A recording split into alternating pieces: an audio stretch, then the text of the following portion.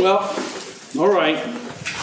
Let's keep it traditional and let's head to Luke chapter 2. I think we were here Sunday, but we'll find other things here. In Luke chapter 2, verse 1. Straightforward account of God becoming flesh, being born, Jesus being born here. And it's really, for the most part, it's the one we see in the movies, right? It's the one we know. Maybe the nativity set, right? Take the nativity set, remove the wise men, because you know that's a thing of mine. They weren't there. But, throw some dirt on those characters.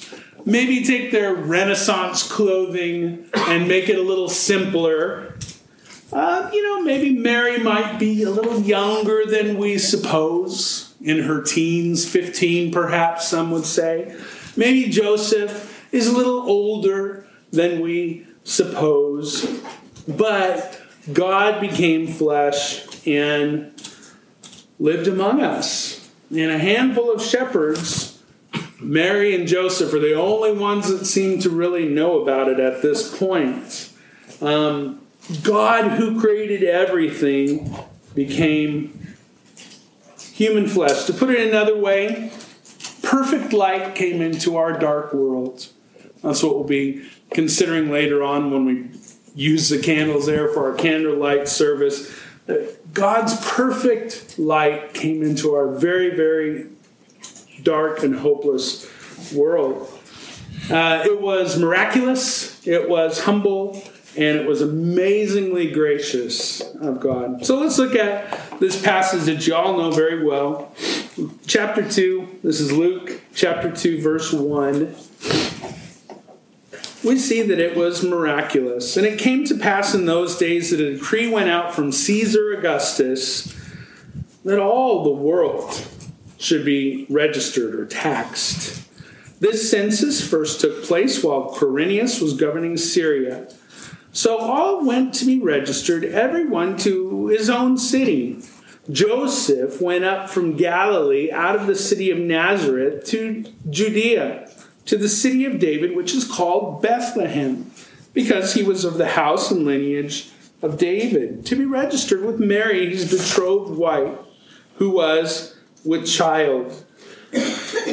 So it was, while they were there, the days were completed for her to be delivered, and she brought forth her firstborn son, wrapped him in swaddling cloths, and laid him in a manger, because there was no room for them in the inn. So it was miraculous. Now, the first part of this account here, we see there's a census.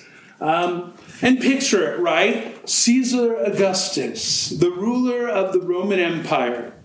He's there in Rome. And he gets this idea, you know what? I need to know how many people are in my empire so I know how much money they should give me, right? So a very selfish government kind of thing. Caesar Augustus has this great idea to make everybody go back to their hometown. This is miraculous, right? Because there's an issue. Mary and Joseph live in a town called Nazareth in Galilee. Nazareth. But Nazareth is not where the Messiah is supposed to be born. Micah chapter 5 verse 2 says this, "But you, Bethlehem, though you are little among the thousands of Judah, yet out of you shall come forth to me the one to be ruler in Israel, whose goings forth are from old, from everlasting." So Micah, the prophet, lets us know that the Messiah, the Savior, is supposed to come from Bethlehem, the city of David, right? Well, again, there's a problem because Mary and Joseph are in Nazareth. Bethlehem is not the same place. And God says, well, how am I going to get them to Bethlehem at the very moment that she has this baby, the Messiah? I know. I'll get Caesar to do it. And so Caesar goes, I really like a new chariot. How do I do it? Oh, I'll count everybody and I'll just tell them to go back to their hometowns. Joseph's lineage came from Bethlehem. He was related to King David. And so there they go. At the absolute worst time, she's about ready to have this baby. And God sends her to Bethlehem through Caesar.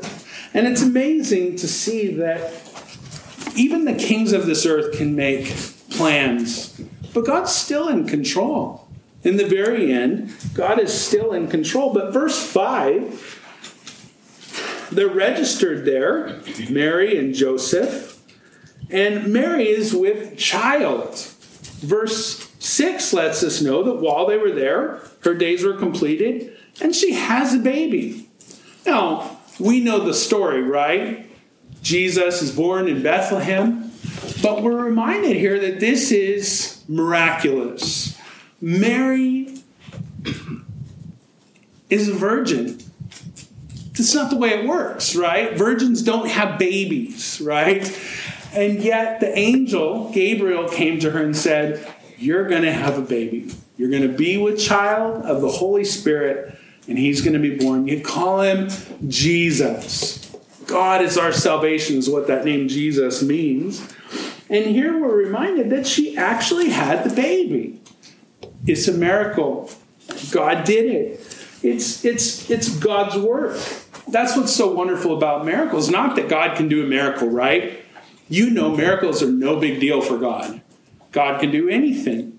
God can change anything. He's all powerful. But the fact that God did it reminds us that it was his idea and it was his work. And here, it's miraculous. It's God's work that the Savior of the world would be born. Now notice here back in Luke chapter 2, verse 6 and 7, that it was humble. Jesus is delivered in a stable, humble beginnings. Verse 7 lets us know he was wrapped in swaddling clothes. Now we can look at this at some symbolism, I'm sure. Swaddling clothes, it's kind of like the grave clothes that he would later have. But this is just the normal way that babies were taken care of in that day. Strips of cloth, you wrap the baby tight. Make sure those legs get nice and straight. Those arms get nice and straight. You wrap them tight. We still do this, right? I got really good at wrapping my babies, right? All of them. Little baby burritos, you know what I mean? You just, and ever since then, I could wrap a burrito too, you know? You put the bottom up, then you put the sides, and you tuck them in, and the baby's just like this, and they can't scratch themselves. They can't wiggle around. It kind of mimics the womb. They're comfortable. They're cozy. And Jesus came as an actual baby. He's at the whim of a teenage girl, though, at this point. I mean, let's just think about it. Mary's a wonderful person. The angel Gabriel lets us know that she was highly esteemed among women, for sure.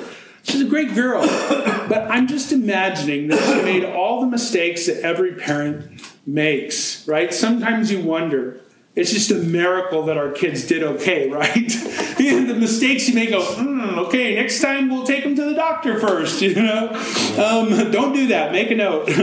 But, here's the creator of the universe at the whim of a teenage girl, right?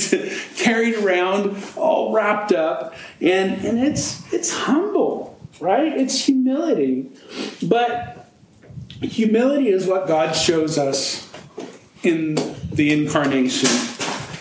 Check this out. Philippians chapter 2, verse 5 and 8. Place we go very often.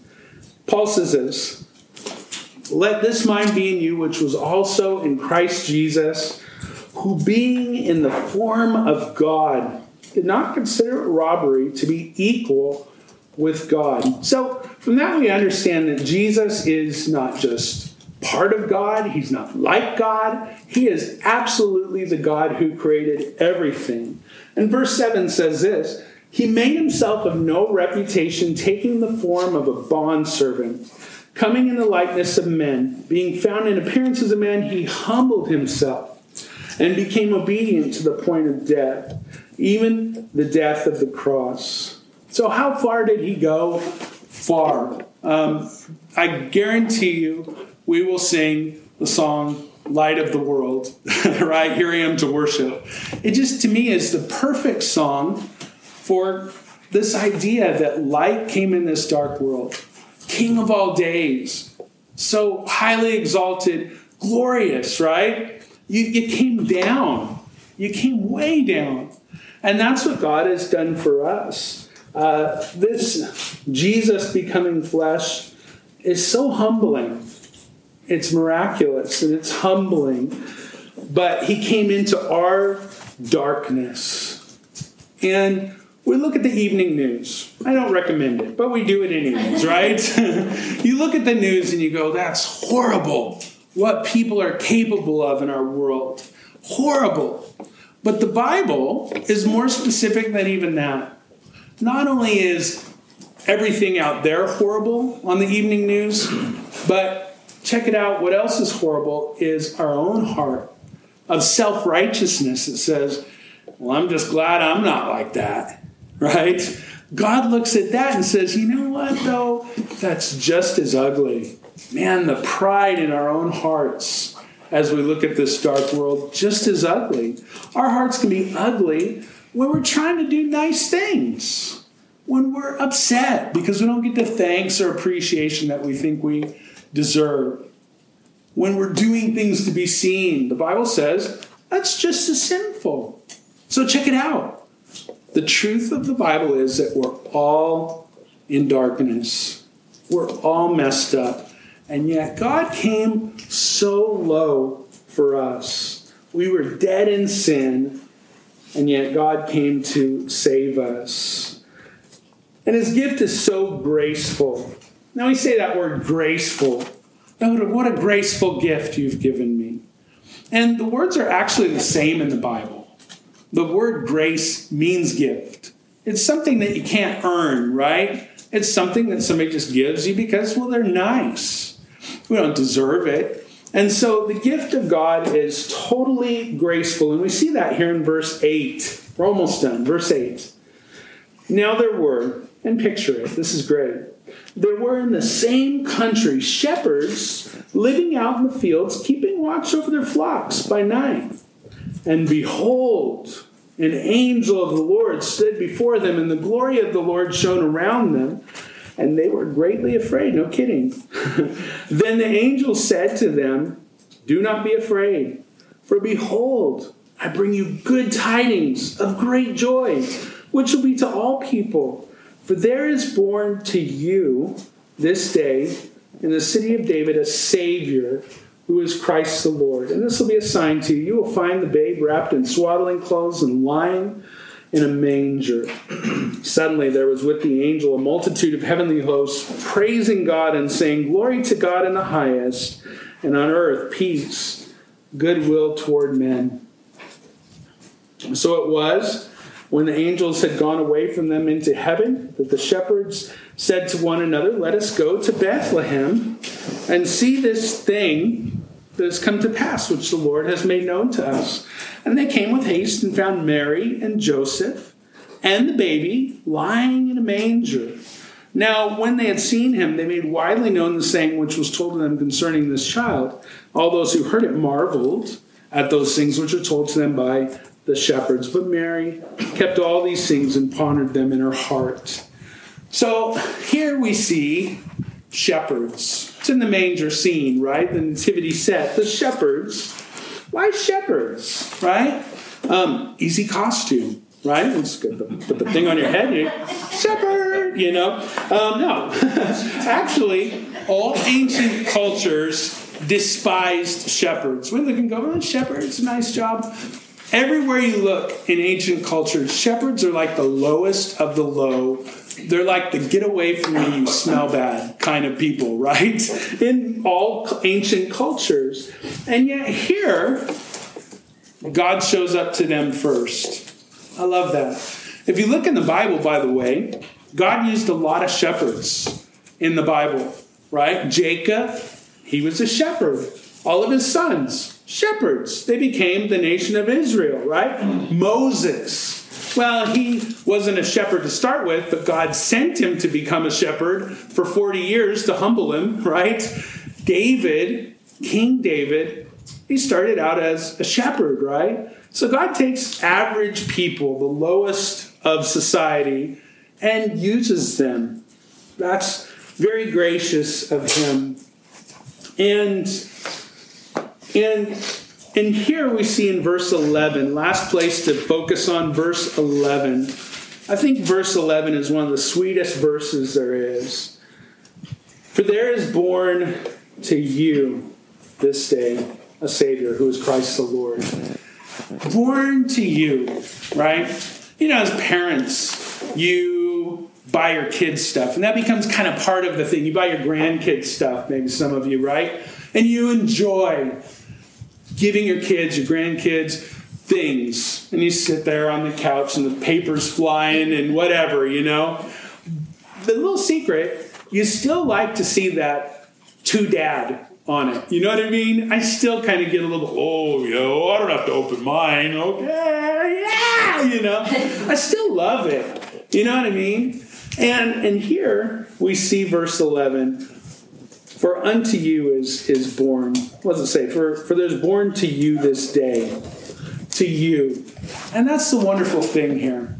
Jesus, the Savior, the Christ, the Lord, all those things, he's born to you. And God speaks to those average shepherds, despised by everyone else, and says, you know what? He's for you. And that's the wonderful thing of Christmas, that God has done all these things for us. We didn't deserve it. We can't earn it. It's a gift. And yet God says, I came for you. I did this for you. And again, to get to our picture of light and darkness, God came into this dark world because he loves us. He came to save us. We were part of this dark world, and yet he came to us. So far, right? It was miraculous, but it was humble and totally gracious of him. So, God, thank you that you did it for us. You came all that way for us. No good reason in ourselves. It's you. You love us just because you're good. And you're great. You're wonderful. God, remind us of these things.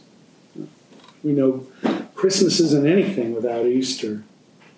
God, it just doesn't mean anything without the fact that you died for us and saved us. God, remind us again of those things this year. God, as we go out and just do a small thing of just sharing your love with people in our community, God, just be blessed in that they would see you and your wonderful love for them. God, watch over us and keep us. In Jesus' name we pray. Amen.